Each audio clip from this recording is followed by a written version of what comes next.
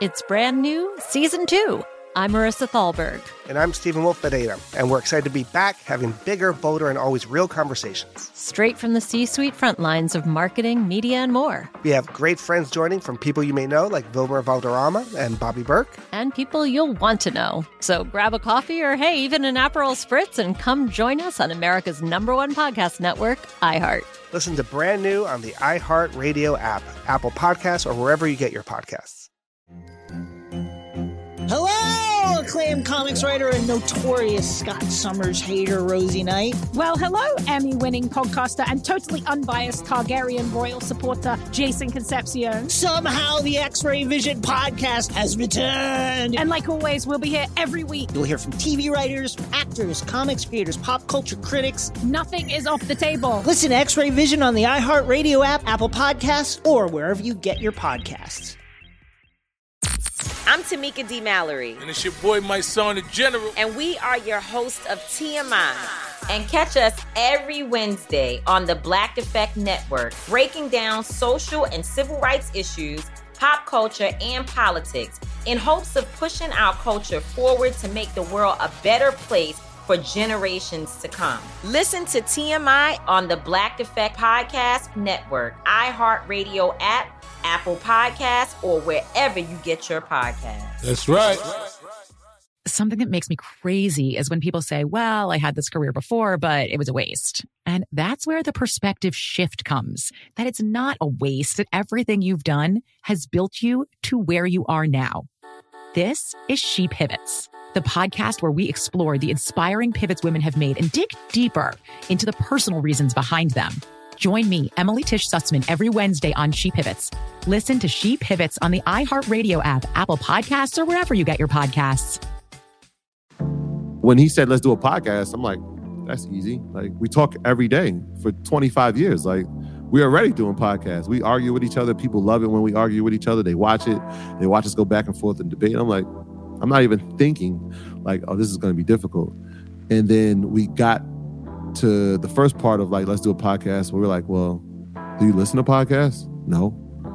Well, how do we even do that? Right? Like, how do you create a podcast?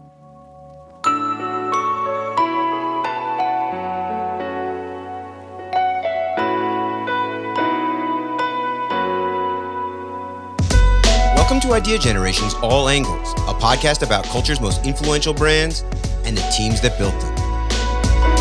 If you're an entrepreneur, creative, or anyone interested in harnessing the power of collaboration, join me, Noah Callahan Bever, each week as we dissect the most dynamic companies in culture. Because the only way to truly understand success is to look at it from all angles. Idea Generation's All Angles is a Will Packer Media podcast. In 2019, a trio of childhood friends in Westchester County, New York, founded Earn Your Leisure, a media outlet dedicated to financial literacy. In the years that followed, Earn Your Leisure has seen explosive growth, evolving from a simple podcast into a multimedia conglomerate, boasting expansive live events, a variety of video franchises, and a recent push into becoming a global brand. On this week's episode of All Angles, we talk to founders Troy Millings, Rashad Bilal, and Michael McDonald to hear the full story behind Earn Your Leisure and find out how a teacher, financial advisor, and web developer came together to create one of the most impactful new brands in media. But before any of that happened, years before they would put together their own festival or land a partnership with Diddy and Revolt, Troy Millings was just a kid growing up in the South Bronx. So I was born in the South Bronx in the early 80s. My parents are Jamaican, and so I'm first generation American. This is Troy Millings, co-founder of Earn Your Leisure. So growing up, man, it was a lot of, family-oriented things. My parents always told me, like, the most important people are in this household with you. Now, you might have friends and you might have cousins, but this 5-family unit is the most important thing. My parents worked, but I always say this, man, they worked so hard every day, I just didn't know what they did. I had no idea. So my dad worked for 42 years. I know he worked hard, but I don't know exactly what he did. My mom, I know she worked for Saks Fifth Avenue, but I couldn't tell you what she did. I know she answered the phone when I called, but I didn't know what she did. Nonetheless, what I did learn from them is work ethic.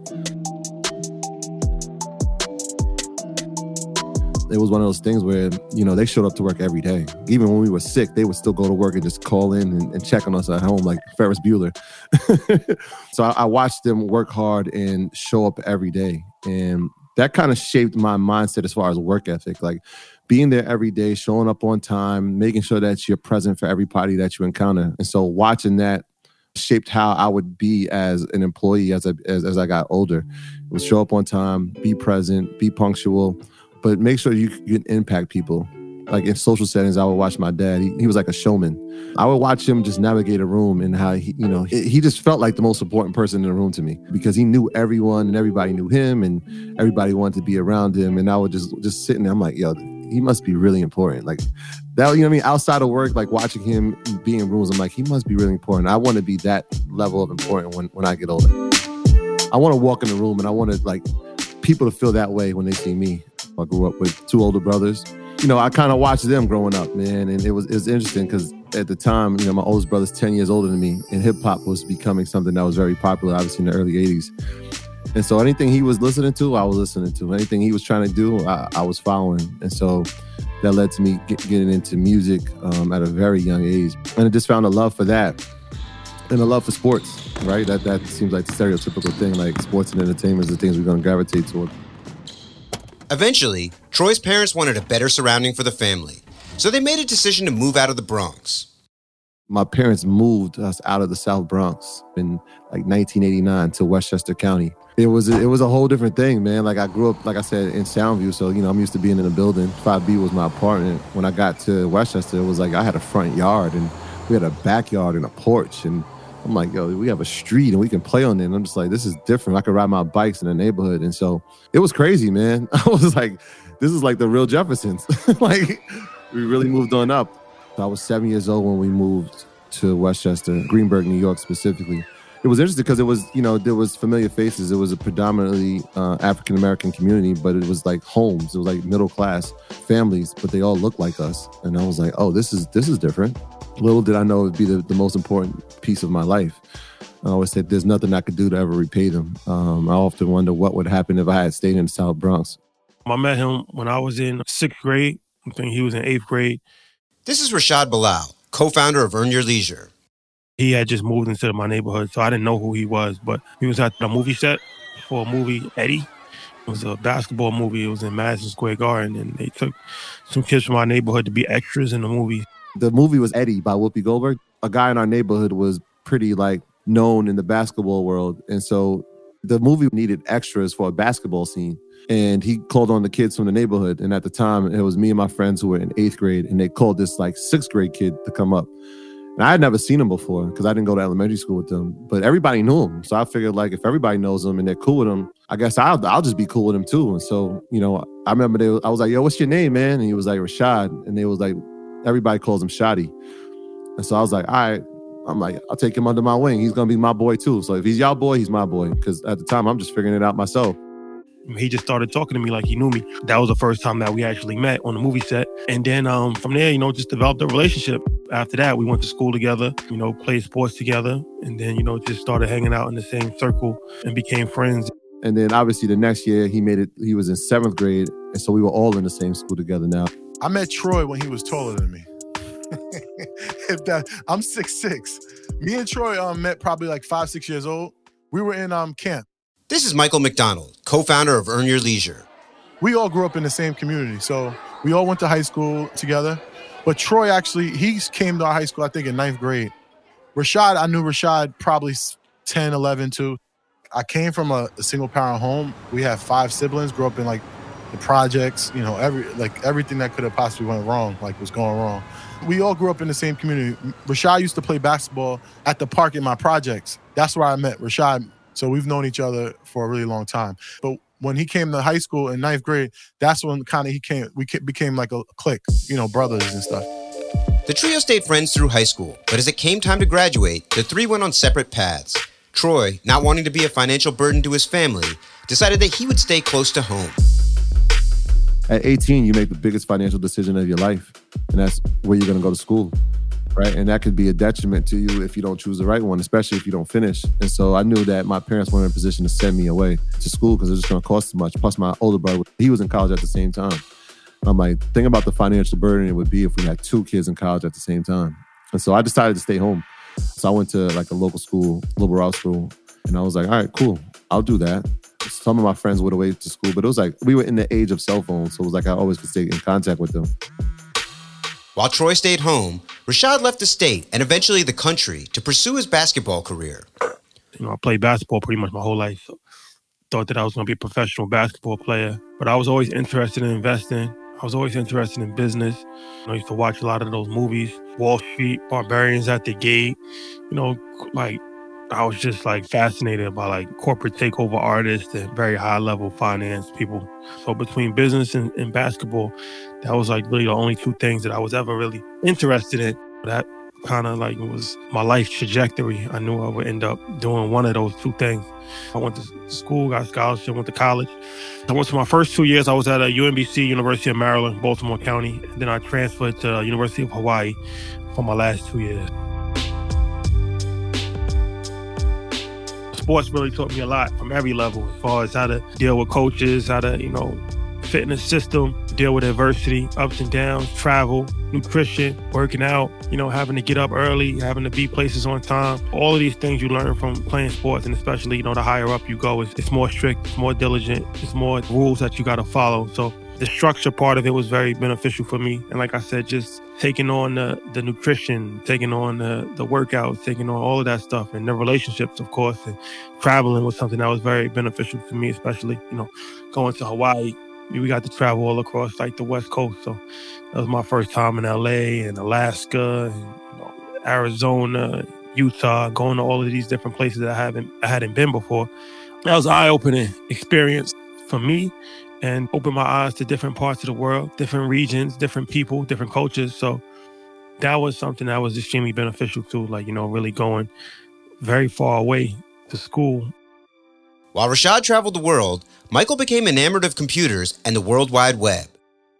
I think I was 14 years old. I was using my brother's computer, like on it, messing with it, which he didn't want me to do because I guess he felt like I was gonna mess it up. But I was on this program called Adobe Photoshop 3.0. It was a little neighborhood parties going around, so I was like, let me try to make a little flyer because they were making flyers and stuff. Let me just try to make a flyer in it. And I started making flyers. I started making logos, like every time I would get on his computer. And he started to show me, how to use this Photoshop 3.0. It was at that moment where I said, I want to do this for the rest of my life. I want to be on computers for the rest of my life. I was in special education from like 7th grade to 12th grade. So I had to work my butt out to get out of special education. I went to school for a couple years and for graphic design, all the same stuff that I wanted to do. I realized that I only could make but so much doing flyers and doing graphics and doing logos and stuff. And I've never thought about hourly. Like, people think about hourly pay. My mind never been on hourly pay. Like, I'm that person that thought about how much you have to make a day for to make $1 million a year. It's how much you make a month. Like, let's put it all a month. Like, I need to make $10,000 a month. I need to make $15,000 a month. I never was an hourly person. And the other thing is that I learned when I was around like 18, 19, I learned that you want to work smart. Like, working hard is good, right? It's great. And you do have to work hard to get what you want. But if I can do something really, really well one time and continue to get paid off of it forever and ever and ever and ever, then I created some residual income. I'm creating generational wealth.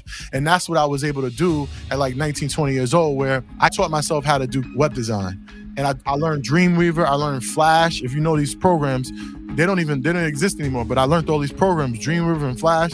I was buying courses and stuff and learning these programs, and I was building websites. I knew PHP from the back of my head and HTML. I knew coding like crazy. So I started building websites. Now I can make $2,000, $3,000, $4,000 a month. As Michael grew into a burgeoning web developer making some real bread, Troy was still a broke college student. So he started looking for some income streams of his own. I decided, like, after my freshman year, I was like, all right, well, if I'm going to stay home, I got to work. Not having money wasn't fun. So I'm going to work in a place that can give me at least a bit of money. And so one of those things was like a couple of the older peers were working in schools. They would be in like teachers' aides. I'm like, how much you making? And they're like, $35,000. I'm like, $35,000? I'm the guy that was just making like $9 an hour. I'm like, if I can make $35,000, like, sign me up. And so I got a job as a teacher assistant in a school. And I was like, perfect. So my parents were like, well, what are you going to do about school? I said, no problem. I'm going to go at night. So I would work from 7 to 3 at the school where I was working, then 3 to 5:30 at the after school program. And then I would take classes from like 6 to 9. I would do that every day. For like 3 years I did that. And then take classes on Saturdays.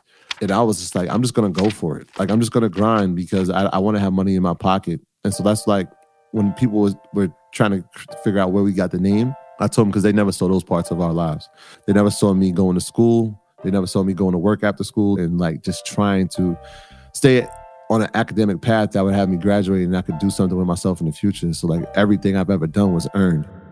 And then, you know, as I kept going through school, graduated with a health science degree, like I said, and then I was like, look, I'm going to go back and teach phys ed. I know I just have a natural gift. Like this might be my gift, working with kids. I knew, this is one thing I did know. I know I didn't want to be in the classroom. I never wanted to be a classroom teacher. I was like, look, I want to have fun. Like I want kids to have fun. I want them, when they see me, I want them to think fun, but we're going to make education such an enjoyable thing that you're going to want to come. And I knew in my school, like the class that everybody wanted to go to, and I'm sure for you too, was phys ed. Like it was a no-brainer. Like that's the best teacher and that's the best class in school.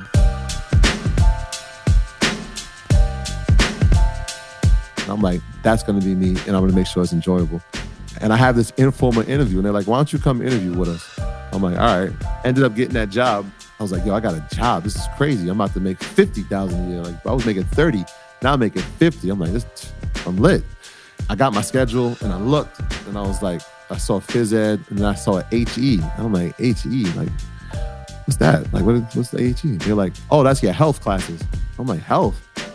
They're like, yeah, don't you have a health science degree? I'm like, yeah, but I'm a phys ed teacher. I'm supposed to be in the gym. I don't want to be in the classroom. They're like, nah, all the phys ed teachers teach health. And I looked and I'm like, I saw HE on my schedule 13 times. And I'm like, but I only got 12 phys ed periods. They were like, yeah, you're the newcomer, so you got the short end of the stick. I'm like, wait, I'm gonna be in the classroom one, I'm gonna be in the gym.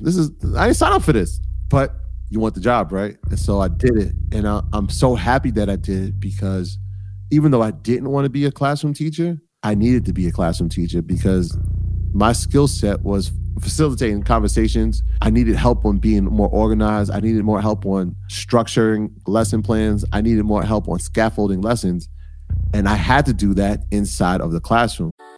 Something that makes me crazy is when people say, well, I had this career before, but it was a waste. And that's where the perspective shift comes, that it's not a waste, that everything you've done has built you to where you are now. This is She Pivots, the podcast where we explore the inspiring pivots women have made and dig deeper into the personal reasons behind them. Join me, Emily Tish Sussman, every Wednesday on She Pivots as I sit down with inspiring women like Misty Copeland, Brooke Shields, Vanessa Hudgens, and so many more. We dive into how these women made their pivot and their mindset shifts that happened as a result. It's a podcast about women, their stories, and how their pivot became their success. Listen to She Pivots on the iHeartRadio app, Apple Podcasts, or wherever you get your podcasts. I'm Tamika D. Mallory. And it's your boy, my son, the General. And we are your hosts of TMI. New year, new name, new energy, but same old. Oh, yeah. And catch us every Wednesday on the Black Effect Network, breaking down social and civil rights issues, pop culture, and politics in hopes of pushing our culture forward to make the world a better place for generations to come. But that's not all. We will also have special guests to add their thoughts on the topics, as well as break down different political issues with local activists in their community. If you like to be informed and to expand your thoughts, listen to TMI on the Black Effect Podcast Network, iHeartRadio app, Apple Podcasts, or wherever you get your podcasts. That's right.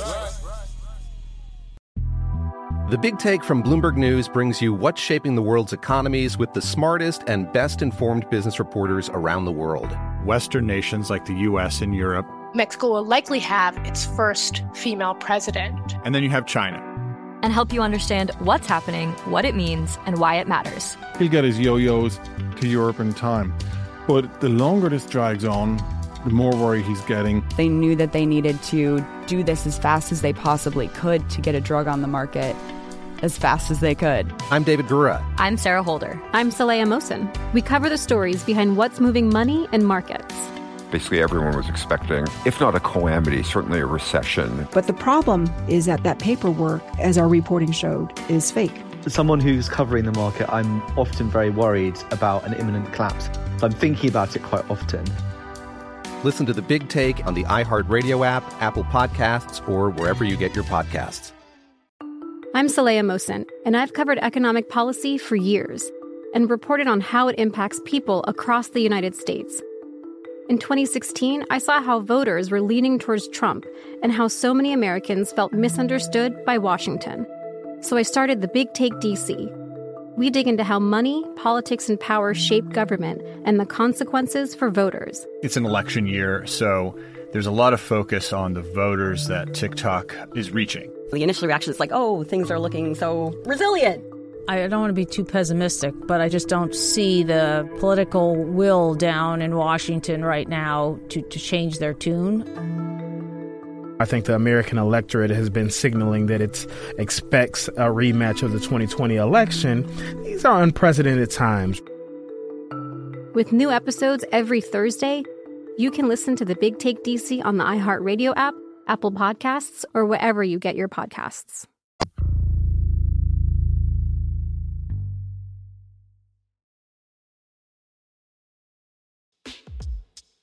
While Troy got used to teaching in the classroom, Rashad's time as a college student was coming to an end. Basketball had taken him all over the world, but now he started to prepare for life after ball. Yeah, I went to Germany for just a little bit, like for a tryout, and was there for like a couple weeks, but I didn't stay. They offered me a contract, but I didn't. The money was really no money at all. So at that point in time, I kind of like started to lose the passion for basketball. It felt like it was a job. So I didn't really want to have to start at the bottom or overseas and, make a couple $1,000s a month and then have to work my way up. It was just too much of a hassle. So I felt like I just wanted to just start life and just start making money and, in a new career and switch gears. I felt like, I took basketball as far as I really could take it. So now it was just time for me to, try something else and try something different.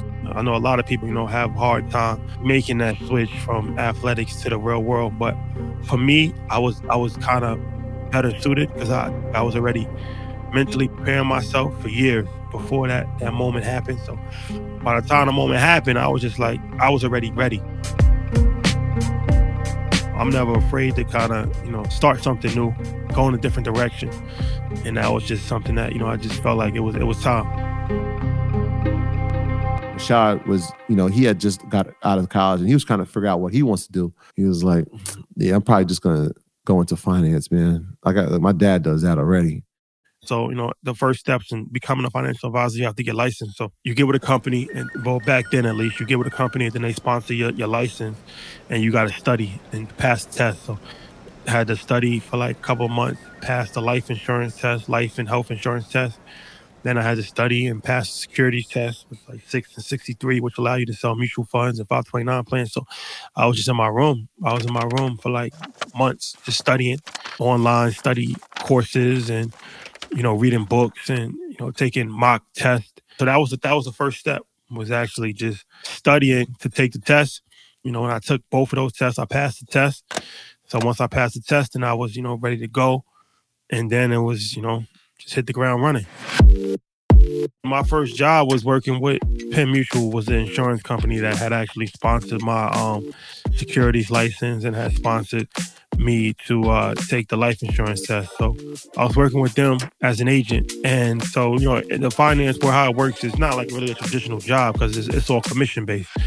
So it's not like you have to go somewhere and you have to be at a desk. Like you go out in the field and you try to get clients. And then if you can get a client and you can sell them life insurance, you can sell them a 529 plan, and you get a commission off of the products that you sell.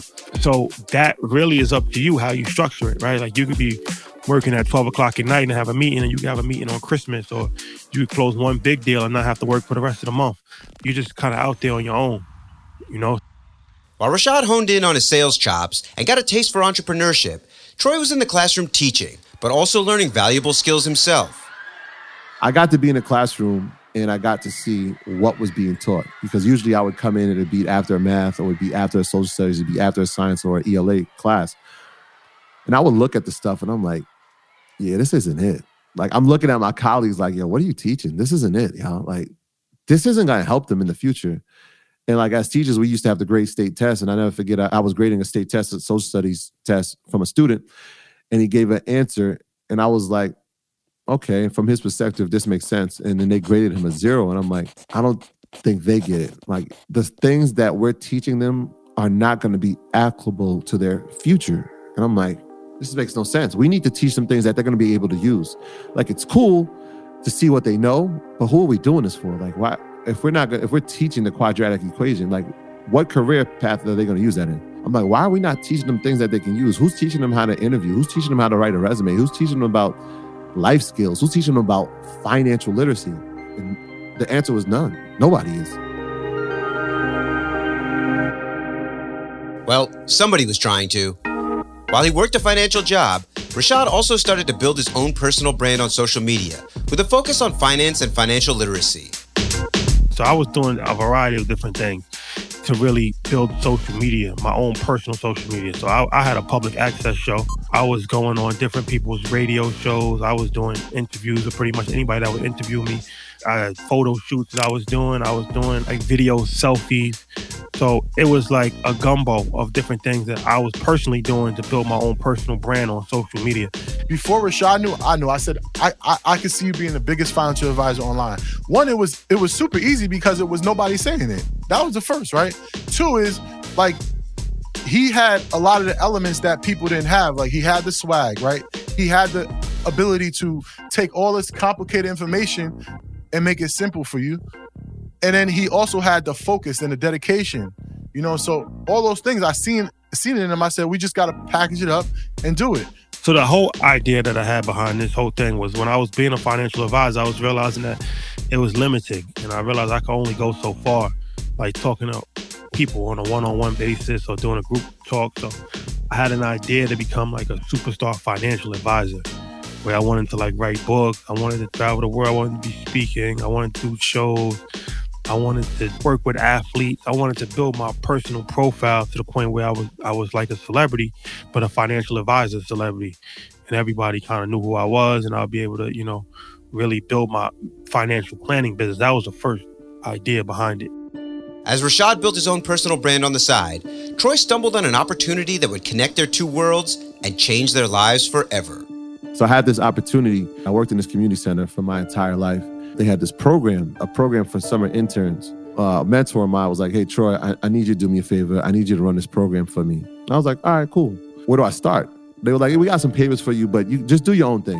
You can create however you want. I'm like, all right, perfect. So I know how I felt inside of school from the 10 months of teaching, and that complicity I started to feel. Like, after I did like 3 or 4 years, I started to feel complicit. I'm like, I could be the most positive role model, you know, the most stand-up citizen.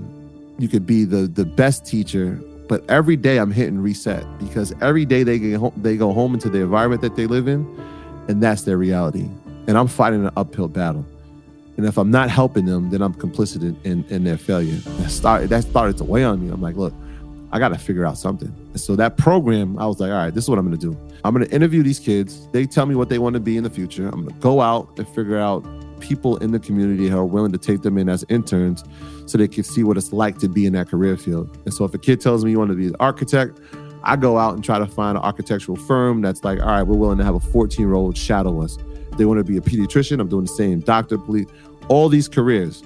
Number one was because I remember, like I said, when I grew up, I was watching sports and I was watching entertainment. And that's all we thought we could aspire to be. Like, my parents were like, hey, be a doctor or a lawyer. And I'm like, I don't want to be those two things.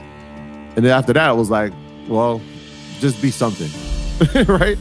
And so I'm like, all right, well, what if I give these kids an opportunity to see everything they can be outside of sports and entertainment? I'm like, yeah, that's what we're going to do. And while we do it, we're going to pay them, right? So we're going to pay them for their performance, just like they would have a job. So they're 14 years old. I'm like, perfect. We'll pay them for their performance. But if we're going to pay them, we need to teach them about the foundations of money, because we know at 14, if I pay you $500, once you get it, the next day I'll be gone. I said, all right, so look, if we teach them about financial literacy, financial discipline, they're going to know what to do with the money. And if they learn it at 14, imagine what they'll do at 18. Imagine what they'll do at 20, at 25. So I'm like, this is perfect. We'll teach them financial literacy. And at the time, Rashad, I'll never forget, we sat in the car one day. I'm like, if you're a financial advisor and I'm teaching financial literacy, you can come in and help me with the classroom because you know finance, but I know how to write a lesson plan. I know how to have classroom structure, right? I know how to scaffold lessons. This is perfect. I'll write the lessons, you be the face for it.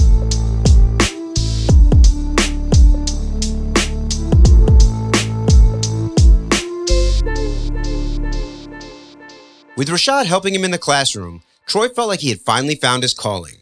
So we started doing that, teaching them the principles of saving and spending and investing and sharing and what stocks are and what real estate is and what taxes are and what credit, like all these things. And I was like, oh, this is great. I love this. So I did that for 10 years, bro.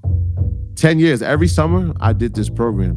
While people were on vacation, while my colleagues were, vacationing until school started, I was in a classroom and I'm like, cool, that's fine. The work that we're doing here is going to help these kids in the future. And after a couple of years of doing it, I was like, for some reason, this feels more fulfilling than the 10 months of school that I'm doing. So I'm teaching from September to June, but I can't wait for July and August. I can't wait for it because I know that is going to help these kids for the rest of their lives. So I'm like, all right, how do I scale this? That became my thing. How do I get to a point where I can now scale this and now communities can have it? Because I would tell people about the program and be like, I would love for my son to do that. I would love for my daughter to be in that. In fact, I need to know it. I don't know that. And so Shadi was like, look, man, these kids need the financial literacy, but guess what? I'm running into adults and they don't know anything about finance. And I'm not just talking I'm talking about highly educated adults, doctors, lawyers. They don't know finance. They know what they know. That's their field and they study that. So they don't know about retirements. They don't know how to invest. They don't know what stocks are. They don't know what IRAs are. Like that's foreign language to them because that's not their field of expertise. And I'm like, yeah, you're right. There really is no age limit to financial literacy. So he has the idea like, hey, a friend of ours, she was incredible for this. She used to record herself in a classroom. Her name was Valencia Clay.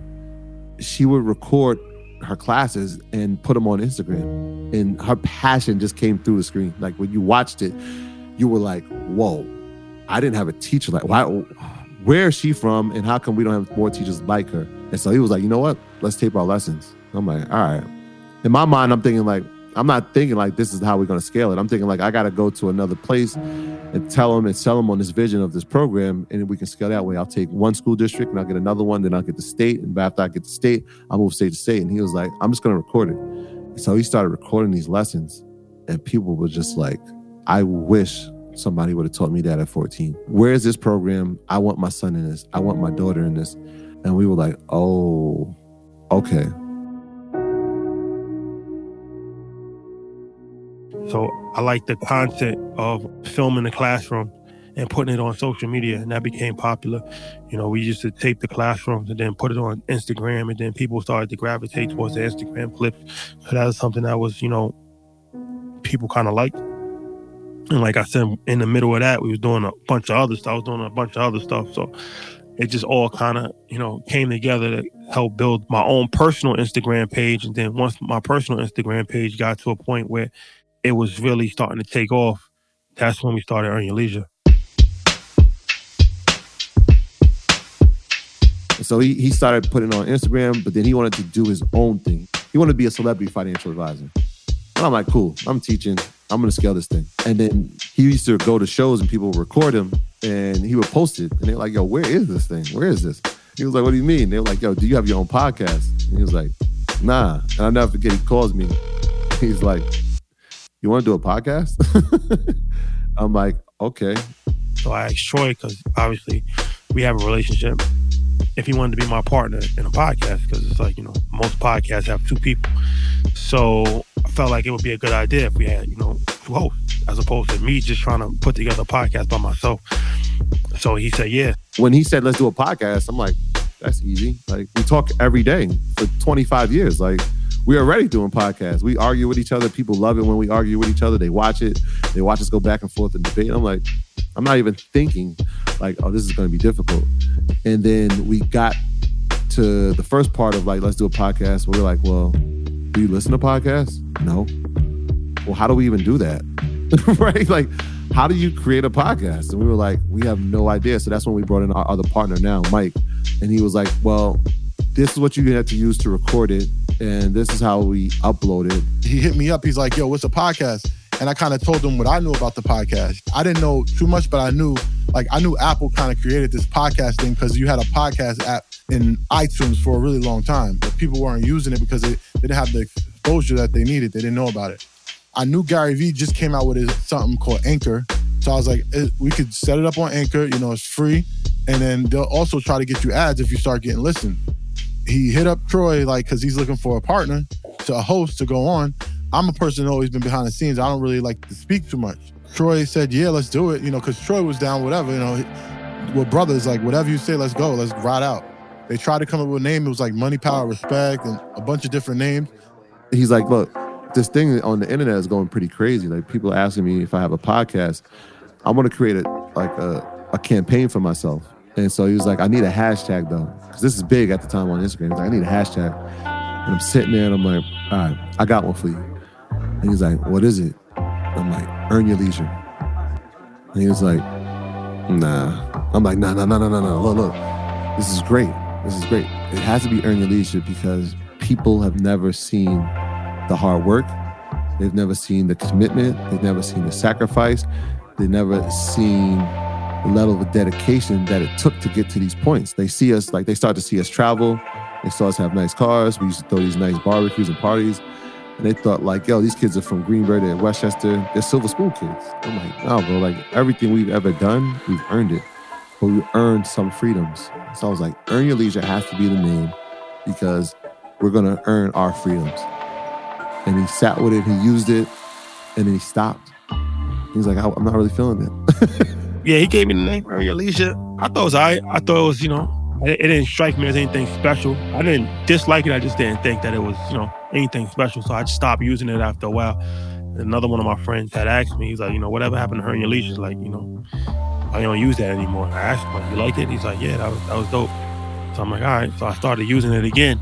So when it was time to start the podcast, we came up with a few different names.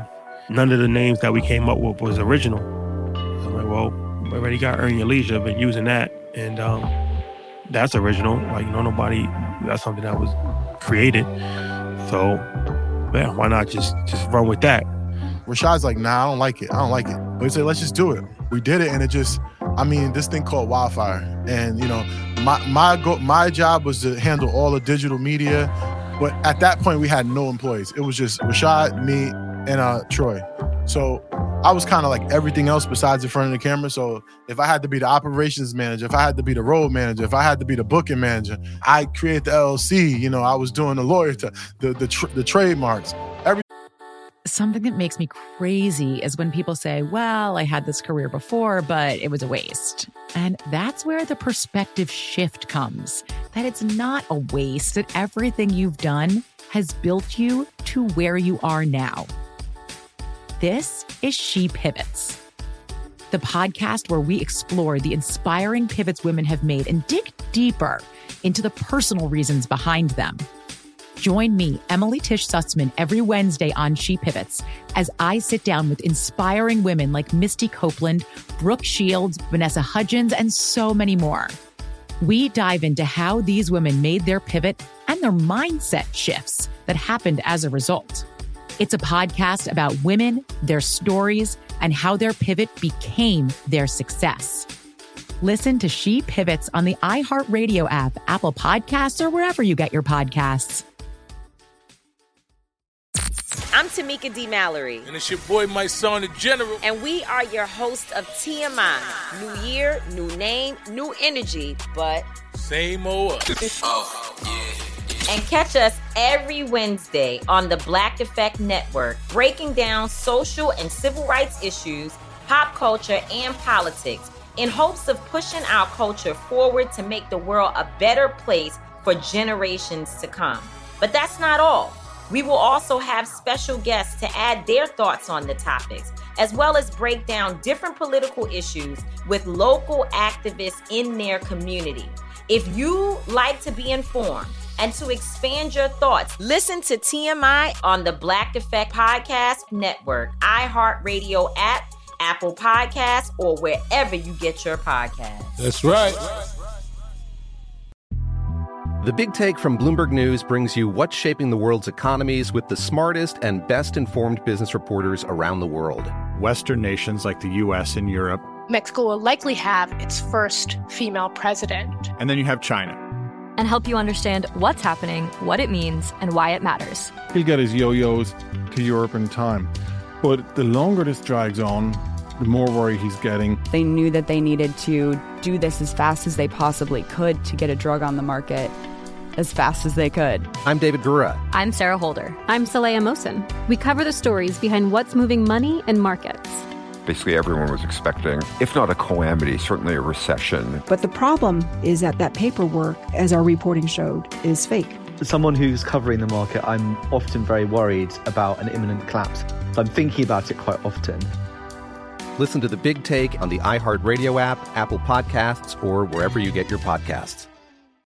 I'm Saleha Mohsen, and I've covered economic policy for years and reported on how it impacts people across the United States.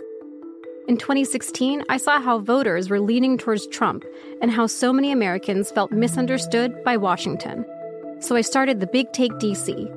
We dig into how money, politics, and power shape government and the consequences for voters. It's an election year, so there's a lot of focus on the voters that TikTok is reaching. The initial reaction is like, oh, things are looking so resilient.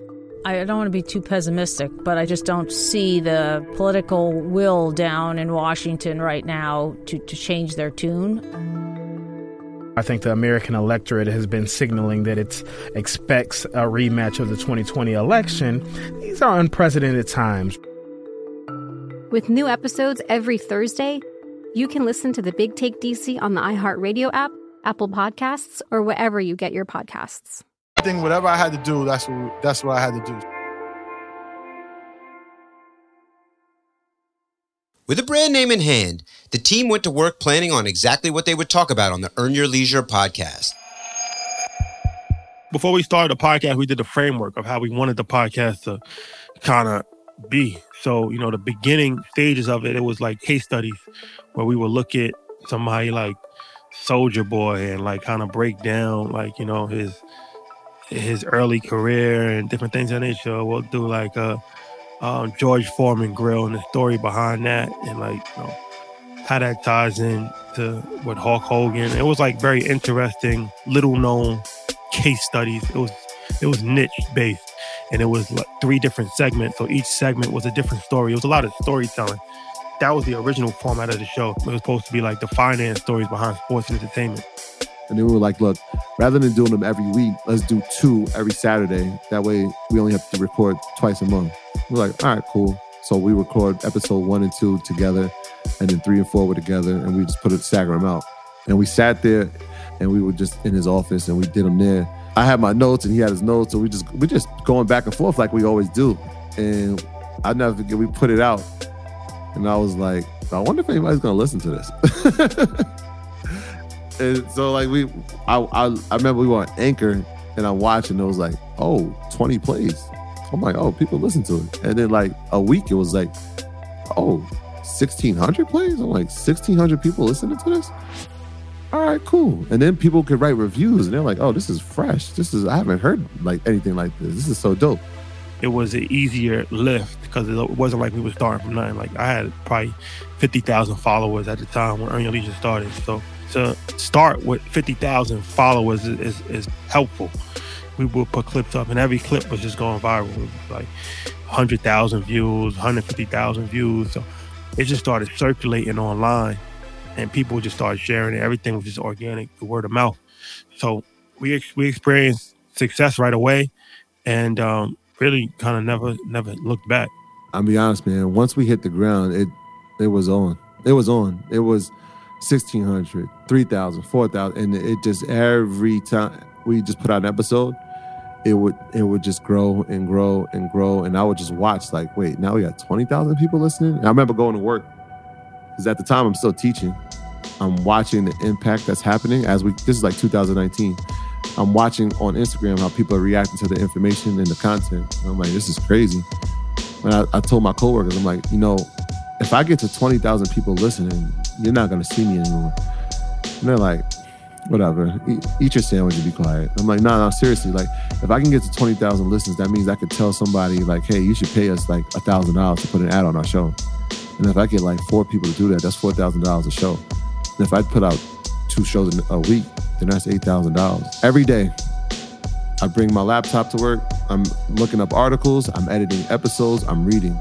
They're like, what are you doing? I'm like, if I get to 20,000, you're not going to see me anymore.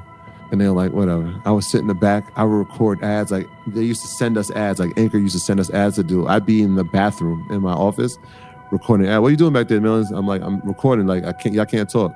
I'll go in somebody's room during lunch, like, record ads. I'm always working. They're like, yo, what are you doing? I'm like, look, if I get to 20,000, you're not going to see me anymore. And then, like, in December of 2019, we got to 20,000, or 23,000. As Earn Your Leisure grew, the guys started to evolve, sharpening their process and elevating their product. They became more aware of what their competitors were doing, what equipment to use, and how to refine the Earn Your Leisure sound.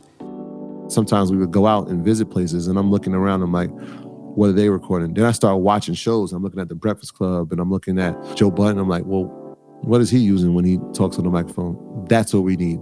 Oh, what are they using what cameras are they using? That's what we need. What interface are they? Okay, that's what we need.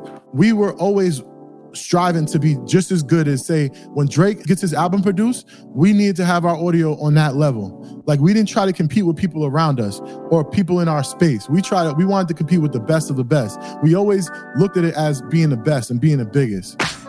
As Rashad and Troy found their groove talking to each other on air, they also started to book celebrity guests, taking the show to another level. I remember our first celebrity guest was DJ Envy and Al Harrington. DJ Envy definitely let us hit the algorithm. He gave us an episode where we kind of hit the algorithm with DJ Envy. I think that was one of the first. And then Al Harrington, because I watched him play basketball, and we interviewed him about his marijuana business, and that took off too. Mark Cuban, Steve Harvey, that was a big one. Tyler Perry. Did I think it was going to be as big as we are? I would be lying if I told you I did. But I knew it was going to be something big. I knew it was going to change things, because you got these 2 black dudes in hoodies talking about financial advice. Not basketball, not sports, not rap, about financial advice. I got your attention because you got hoodies on and you look like us. But you're talking about how to make money now, and you're talking like you're making it simplified into the terms that we doing. Like, yo, if you got this deal and you got, breaking it down like that, you can't lose. It was a win-win. We started YouTube, I think, after episode 7. So that was something that, we started building a YouTube channel. So that was a way to kind of build revenue. And then, of course, the audio, then the merch. And then we started doing live events. And then we started something called EYL University, which is a subscription-based model. So, every couple of months, we would just add something new to it. We would learn something and just see different ways to make money, and then add something new and just kind of keep building from there. We had an event in Brooklyn, and we literally flood the whole block out. The place could probably hold 300 people, and there's probably 1,000 people there. It turned into a block party. I was like, wow, this is a little different. When we went to London, and it was over almost 3,000 people outside in line. I'm like, this is amazing. We're touching the world. And that was one of the times where I was like, this is gonna be talked about in high school, but school books.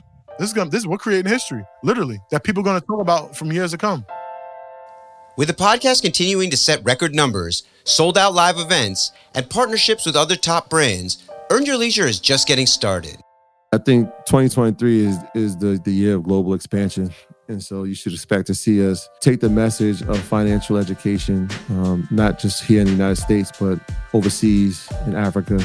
We're making a strong push to be on the continent, because the issues that we talk about and the things that we talk about are very unique to our country. But other countries obviously have different laws, different tax codes, different, things that they're facing. There are some similarities, but there's obviously other issues that they're facing. And if there's no platform, right? 5 years ago, there was no Earn Your Leisure. So who becomes that for, countries throughout Africa, countries throughout Europe? And let's find the voices that can speak to these issues. More tours, more speaking engagements, more stuff outside of the country into different places like Africa. We're going to go to, Europe. We're going to go to different continents of the world, different countries of the world. A lot more stuff going to be done in Canada. InvestFest 2023, August 25th to 27th. That is definitely going to happen. And look for I don't want to say much bigger guests because that's disrespecting an old guest, but look for bigger guests as well. The goal of Earn Your Leisure is to, have the top business platform when it comes to media, trusted source of media and education and events, and really revolutionize education when it comes to finance. Make it something that's exciting, make it something that's, global in scale and something that, is really revolutionary in the way that people learn. The story of Earn Your Leisure is one of friendship, authenticity, and flat out, a lot of really hard work. That Troy, Rashad, and Michael started as childhood friends is crucial to their chemistry. And when they saw the opportunity to commodify that chemistry, packaging up their natural rapport with their shared interest in teaching and financial literacy, the authenticity of that relationship made the product irresistible. And that they built the business together, brick by brick, as a unit, in real time, in front of their audience, has engendered even more buy-in. And that engagement has given them the leverage to scale their ambition. And truly, whenever it is that they decide to take their foot off the gas, Troy, Rashad, and Michael will all have earned their leisure.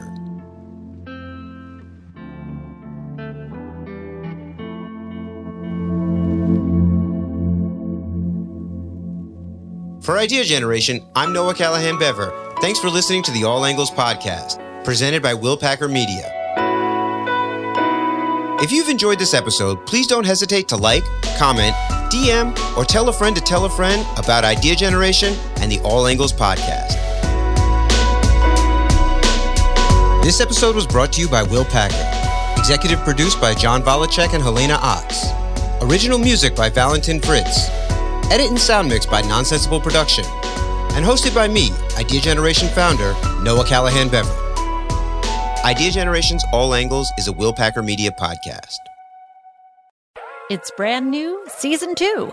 I'm Marissa Thalberg. And I'm Stephen Wolf Pereira. And we're excited to be back having bigger, bolder, and always real conversations. Straight from the C-suite front lines of marketing, media, and more. We have great friends joining from people you may know, like Vilmer Valderrama and Bobby Burke. And people you'll want to know. So grab a coffee or, hey, even an Aperol Spritz and come join us on America's #1 podcast network, iHeart. Listen to Brand New on the iHeart Radio app, Apple Podcasts, or wherever you get your podcasts. Hello, acclaimed comics writer and notorious Scott Summers hater, Rosie Knight. Well, hello, Emmy-winning podcaster and totally unbiased Targaryen royal supporter, Jason Concepcion. Somehow the X-Ray Vision podcast has returned. And like always, we'll be here every week. You'll hear from TV writers, actors, comics creators, pop culture critics. Nothing is off the table. Listen to X-Ray Vision on the iHeartRadio app, Apple Podcasts, or wherever you get your podcasts. I'm Tamika D. Mallory. And it's your boy, my son, the General. And we are your hosts of TMI. And catch us every Wednesday on the Black Effect Network, breaking down social and civil rights issues, pop culture, and politics in hopes of pushing our culture forward to make the world a better place for generations to come. Listen to TMI on the Black Effect Podcast Network, iHeartRadio app, Apple Podcasts, or wherever you get your podcasts. That's right. Something that makes me crazy is when people say, well, I had this career before, but it was a waste. And that's where the perspective shift comes, that it's not a waste, that everything you've done has built you to where you are now. This is She Pivots, the podcast where we explore the inspiring pivots women have made and dig deeper into the personal reasons behind them. Join me, Emily Tish Sussman, every Wednesday on She Pivots. Listen to She Pivots on the iHeartRadio app, Apple Podcasts, or wherever you get your podcasts.